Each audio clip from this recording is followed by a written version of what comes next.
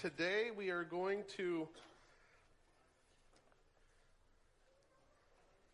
pick up in our study of Genesis. We are almost to the point at which I had desired to reach so that we can conclude, or pause, I should say, this study.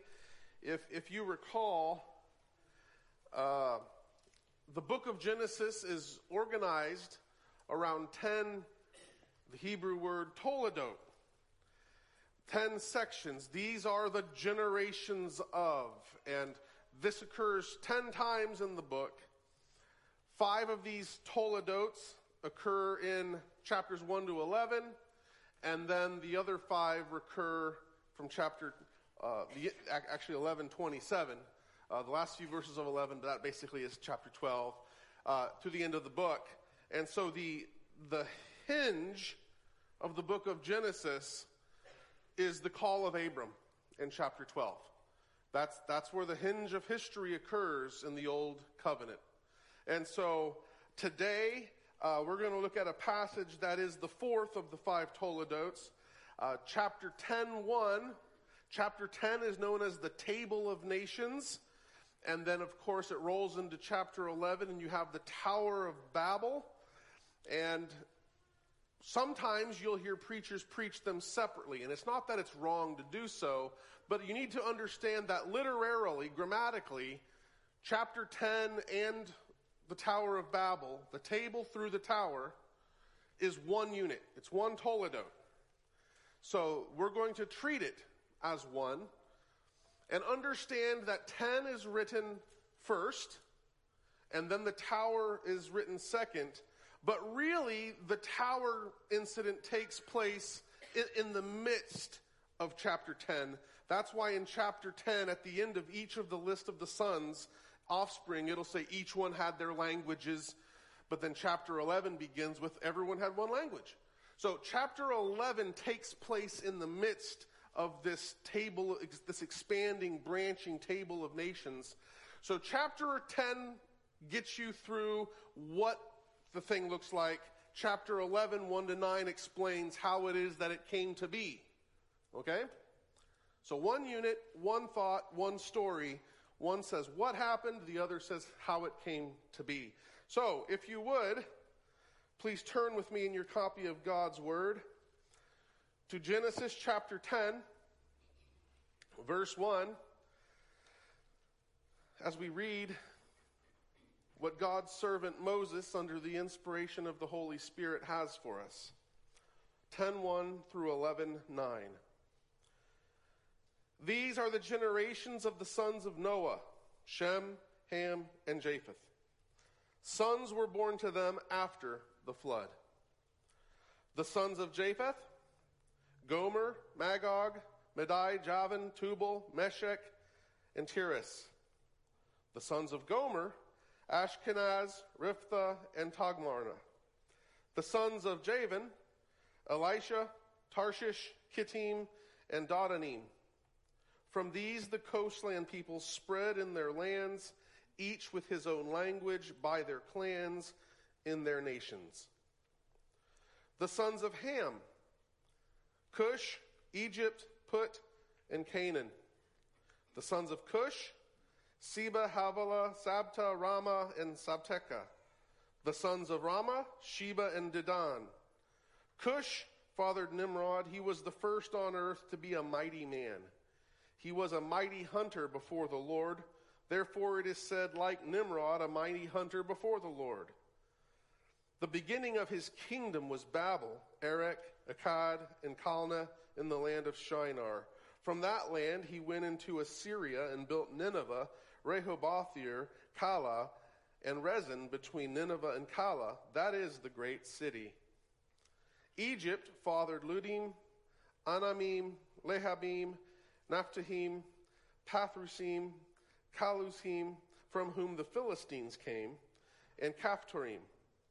Canaan fathered Sidon, his firstborn, and Heth, and the Jebusites, the Amorites, the Girgashites, the Hivites, the Arkites, the Sionites, the Arvadites, the Zamorites, and the Hamathites. Afterward, the clans of the Canaanites dispersed, and the territory of the Canaanites extended from Sidon in the direction of Gerar as far as Gaza, and in the direction of Sodom, Gomorrah, Admah, and Zeboim as far as Laishah. These are the sons of Ham by their clans, their languages, their lands, and their nations. To Shem also, the father of all the children of Eber, the elder brother of Japheth, children were born.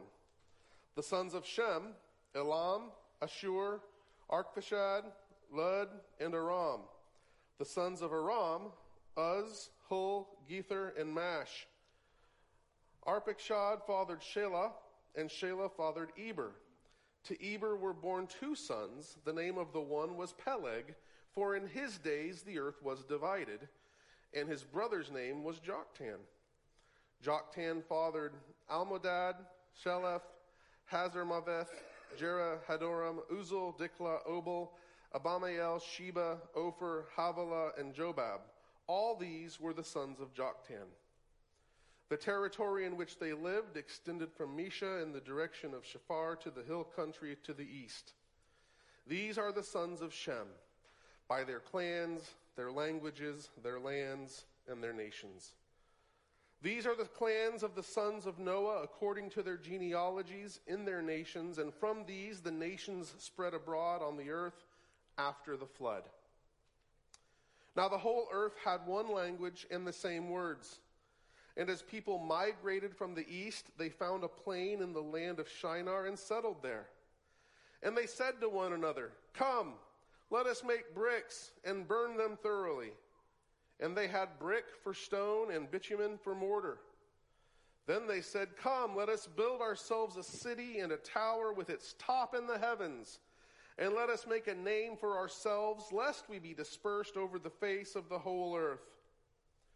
And the Lord came down to see the city and the tower which the children of man had built. And the Lord said, "Behold, they are one people, and they have all one language, and this is only the beginning of what they will do. And nothing that they propose to do will now be impossible for them. Come, let us go down and there confuse their language, so that they may not understand one another's speech." So the Lord dispersed them from there over the face of all the earth, and they left off building the city. Therefore its name was called Babel, because there the Lord confused the language of all the earth, and from there the Lord dispersed them over the face of all the earth. Brothers and sisters, even this, is God's word to us. The grass withers and the flower fades, but the word of the living God stands forever. Let's pray. Almighty God, we thank you for your word, for explaining to us how things came to be, and for giving us insight as to how things must be. We ask, O Lord, that we would be gracious and patient and kind, and that we would see those around us as our fellow man, and that we would seek and save the lost. Grant, O Lord, that in Christ we would be faithful to be one man. And, O Lord, in all this, may you get the glory. For Christ's sake we pray it. Amen. Well, this passage that we have just read, this Toledot, we read the entire section that Moses penned here.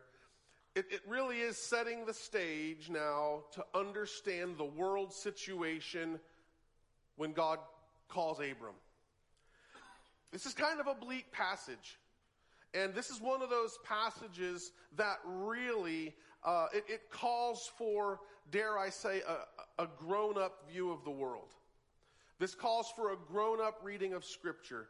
This is not VeggieTales Christianity. We love thinking in terms of nice and simple, neat. But the fact of the matter is that this is a complex world in which we live in, and there are complex competing realities. There are dual kingdoms on this earth, And this passage here is setting the stage for us to better understand. This passage, like the whole of the book, just as a reminder, was written to the people of Israel after they had come out of Egypt, after they had passed through the Red Sea, after they had seen the promised land. They came back, received reports that, the foes there are too formidable, and so they rebelled for the last time, and God said, this generation will perish. And it's the ones who you said that they would become a prey to the inhabitants, your little ones, your children, they're the ones that are going to go in and take occupancy. And so in this 40 years of wandering, the Lord gives the people the backstory so that going forward, the people of God would understand better their place in the world and what God is doing in the world. But as it is, this passage, on the face of it, ends off with a very bleak picture of a scattered, divided world driven away from the Lord and from his presence. It has echoes of chapter 3, where at the end of chapter 3, after they sinned, the Lord makes provision for them, but then drives them out to work. And here, the people, after having refused to comply with the Lord's creation mandates and having come together in pride, in defiance, and in insurmountable hubris, the Lord once again drives them out. And when the people of Israel received this word, remember, they didn't just receive this word. They received all of Moses' writings. And so they have a picture here of who they are as a people called out with a task to be a light to the nations. And they've been promised a land. But what's the threat that God has put before Israel if they will not walk in his ways and keep his statutes? What will happen to them in the land? They too will be cast out. And so this passage then helps Israel and helps us understand our place in this world. Now, as I said before I read the scripture, chapter 11, 1 through 9, takes place in the middle of chapter 10. In fact, in chapter 10, when it's talking about Peleg, you see chapter 11 taking place. In his day, the earth was divided. Okay? That's not the movement of tectonic plates that would have happened during the flood, or as the waters were receding. This is referring to the division of people, scattered. And we don't understand what exactly happened here. Does it mean that the Lord came down and when it says he dispersed them, that they woke up in the morning and all of a sudden they're in the Arctic? Or that, they woke up and they're in the jungle? Or did what I think more likely happened is that the Lord implanted almost like this instinctual burning desire to get out and get moved. Kind of like salmon have an instinctual desire to migrate and the geese to migrate. I think God worked providentially through an internal burning desire. Because you would think that it would be pretty astounding if I and my kids and stuff woke up the next day and all of a sudden we're all speaking different languages. I'm not sure my first impulse would have been to just, all right, well, forget you people, I'm out of here. I probably would have wanted to try to figure this out. But that's why I believe the Lord put within them a burning internal desire to geographically disperse according to their languages. But it could be that the Lord basically miracled them transportingly overnight. I don't know. We don't know. But what we do know is that this passage is stressing at the beginning of chapter 11 the unity that people share. And we're thinking, isn't unity good? Brothers and sisters, again, this is grown-up stuff here. Being united for the wrong thing is not a good thing. Being united in sin is never a good thing. But here's how chapter 11, verse 1 stresses their unity. Okay, look at verse 11:1. Now the whole earth had one language. But it doesn't stop there. We have one language, English, with the British, with the Australians, with the Canadians. We have one language. But Moses is wanting them to understand that their unity went even further. They not only had one language, what did they have? And the same words. You know what that's referring to? Metaphors, idioms, ways of speaking. Dialects are an interesting thing. I mean, it's kind of weird. This is hyperbolic overstatement, but in Britain, it's like they've got a different dialect every couple neighborhoods. It's like every neighborhood speaks different. In this U.S., I mean, think about it. The people came from the same place, basically, but even by the time of the Continental Congress, so what's that, a couple hundred years of well-defined language differences existed between the South, which spoke like the South now. So, what did Thomas Jefferson sound like? How did they talk in Virginia? He talked like that. Now, he used better diction and stuff because he was educated, but he talked like a Virginian. And how did John Adams talk? He talked like he's from Boston. Well-defined language differences happen. Now, language doesn't just mean what we say. If you've studied language, you understand that language is the product of culture. What we say, the words we use, the expressions we utter, this reflects our culture. Which is why teens of every generation have a special language. Whether it's groovy, whether it's rad, whether it's dope. I don't know, what's the latest? What's the latest, kids? What? Sick? Or is that old too? I don't know. Okay, but culture is reflected in our language. How we speak is shaped by our environment. Okay, there's this weird dance between our culture, our surroundings, our shared values and meanings, and the way we talk. And so Moses just sums it all up by saying they had one language and the same words. He's stressing unity. They were united. And we've learned in previous lessons that after the fall, sin spread. Sin has a cascading quality to it. It's like a snowball that rolls down a hill, and it gets bigger and bigger and bigger until it pretty soon causes an entire avalanche. Have you ever beheld an avalanche? It's thunderous. I've only seen one avalanche, and it was a small one, and it was in the distance, thankfully, but you could hear it rumbling. And it's terrifying. And sin does that. It starts small, but it goes, and it grows, and it spreads, until ultimately the earth was polluted.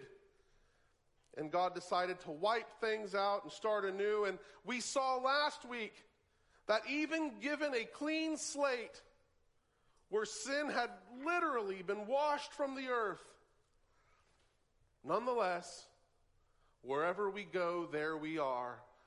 And we have sin will travel. So we showed up, our forefathers showed up, and immediately reintroduced sin into the world. Sin spreads. And so with a shared language, a shared culture, shared values, what is it that people do? When they were given, yet again, God's gracious provision and told to fill the earth, teem upon its surface, spread, grow, cover the earth like the waters cover the sea. What do they do? Well, this passage shows what a sinful people do. Instead of obeying, we see their pride. We see their stubborn insistence that they are going to rebel against God and his program for mankind. You see it in verse 3. Come, let us make bricks and burn them together. And then verse 4, then they said, let us build for ourselves a city and a tower. Let us make a name for ourselves, lest we be dispersed. But isn't that what God wanted them to do? Yes. But once again, mankind has set its face towards disobeying the purposes of God. They don't want to do what God wants them to do. And then, in their pride, in their arrogance, in their hubris, they say, let's build ourselves a tower that reaches into the heavens, and let's make a name for ourselves. Now, that doesn't mean there's other people out there that... No, what that means is they want to have a lasting memory in their honor. They want to build something that 1,000 years from now, people are going to look at that and say, wow, they were awesome. They want to have a name. Now, contrast that with what God tells Abram just a chapter later in chapter 12. These people want to make a name for themselves. And what does God tell Abram in chapter 12, verse 2? I will make you a great nation, and I will bless you, and I will make your name great.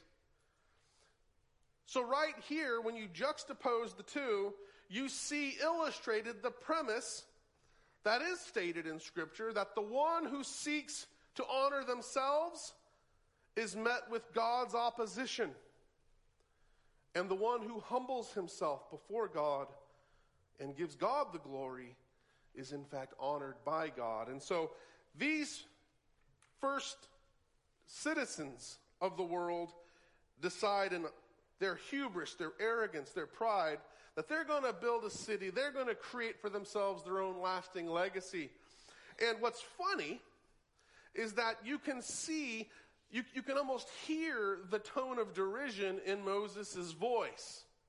In verse 3, the people of Israel knew a thing or two about making bricks, right? Moses had just led them out of a place where Moses, in response to his ministry, Pharaoh had established a little work detail about making bricks without straw. Remember that? Okay, so the people of Israel, the first audience, knew a thing or two about making bricks. What's more, coming from Egypt, they knew a thing or two about serious construction. Consider all the buildings of the ancient world, the ones that actually stand the test of time. You can look to Egypt, in fact. What were the pyramids made out of? Stone. It's incredible. They think they figured out how they did it, how they used canals and lever systems to move 20-ton blocks of stone. It's incredible what they did. All right? So Moses and the people of Israel know that if you're going to build a real building, you need you need stone, and you need mortar, cement, to hold it all together. So let's see what verse 3 says. And they said to one another, come, let us make bricks and burn them thoroughly. And they had brick for stone and bitumen for mortar. So what Moses is saying is, these people have these grandiose plans to make this big city and a big tower and a big name for themselves. They lack the acumen and they lack the technology to realize what it is they're trying to do. Bitumen is this sticky tar-like substance. And brick, of course, is just compressed baked clay, neither of which lasts forever, and neither of which is strong enough to make a tower that's going to go up into the sky. So he's kind of deriding them. He's pointing out what they don't have, stone and mortar, and underscoring what they're trying to use as cheap, pale substitutes. He's underscoring that this was not a serious endeavor. This was an act of hubris, unjustified pride. That is what hubris is. Unjustified pride. When you just think you're the best, because you're sure, and you underestimate everything around you. You know, I like to, because this happened in my generation, you see the U.S.'s hubris back when President Bush declared victory in Iraq. And we thought we had that place mopped up with a tidy bow on it until that first IED went off. They took road farm chemicals and made a bomb that, and it made that war go from 6 months to 20 years. Hubris. Total misunderstanding, misreading, misestimation of the opposition. So mankind's hubris is on display here, but God realizes there's something bigger here than just them trying to engage in a building project. This passage is not about architecture and technology. God realizes what this represents. And so it says he comes down to see it. Now this figure of speech occurs a few times in the Bible. And it causes some people to say, does God not know what's going on? No, it's a figure of speech to show how concerning and how concerned God is. You see, throughout the Old Testament, God is portrayed as the great king. Now think about kings from human experience. Kings sit on their throne and they rule. Do kings visit the site of every little problem? No, they have governors, they have emissaries, they have someone who goes and then reports back to them. Even the president doesn't go visit the site of every little thing. So for a king to rouse himself and to come down and get a local view, it's a statement of the gravity of the situation. So that's the literary device that's being used for us to understand that this was deeply concerning. And what is so deeply concerning? It's the fact that, as God says, let us confuse, it says that nothing, this is only the beginning of what they will do, and nothing that they propose to do will now be impossible for them.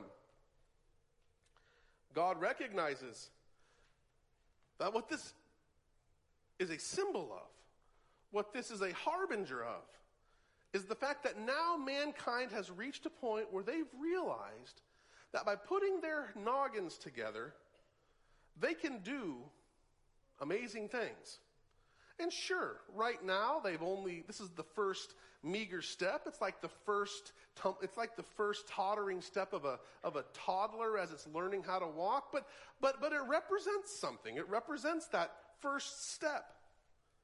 That what's going to happen now is they're going to keep putting their heads together. They're going to keep doing stuff. They're going to keep expanding their capabilities and their capacities. And nothing will be unstoppable to them. And you see, it's not that God is opposed to technological advancement in architecture. What is he opposed to?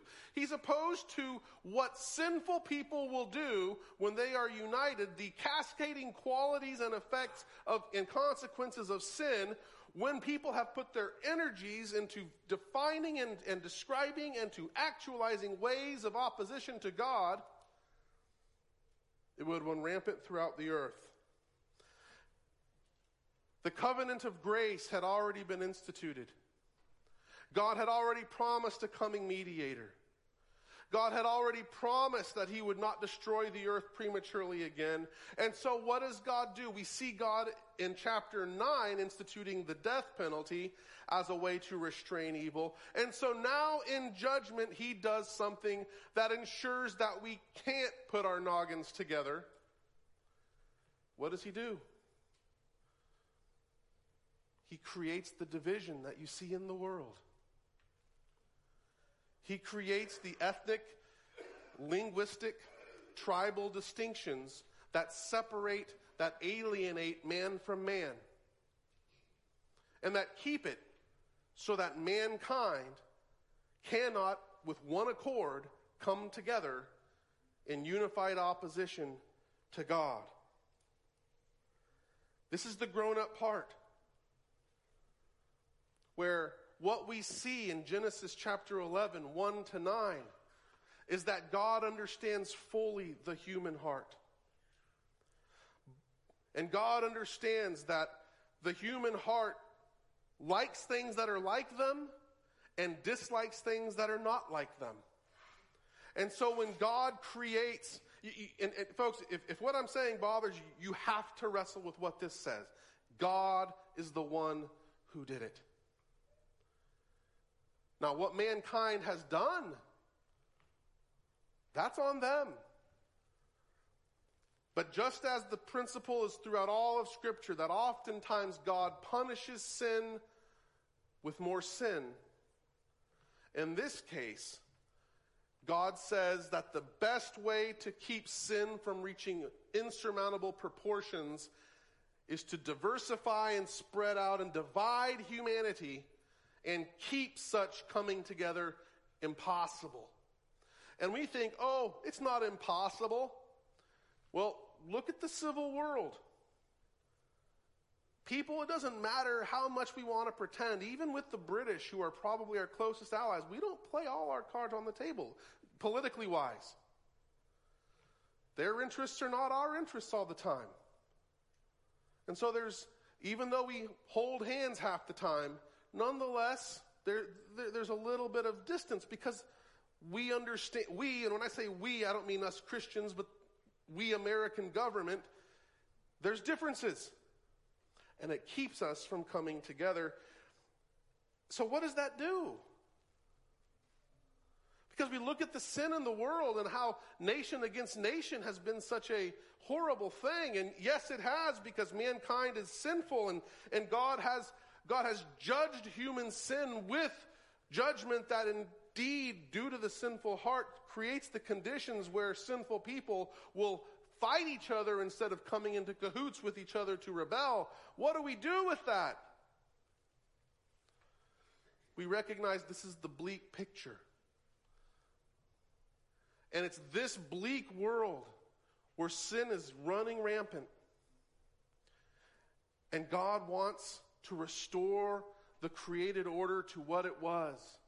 And so he then calls a people. The prophets look forward to a day when these divisions will be no more, when they will not be needed anymore. Indeed, the prophets, for example, Zephaniah, says that the time will come when I will change the speech of the peoples to a pure speech, that they may all call upon the name of the Lord and serve him with one accord. And this is what then is ushered in at Pentecost.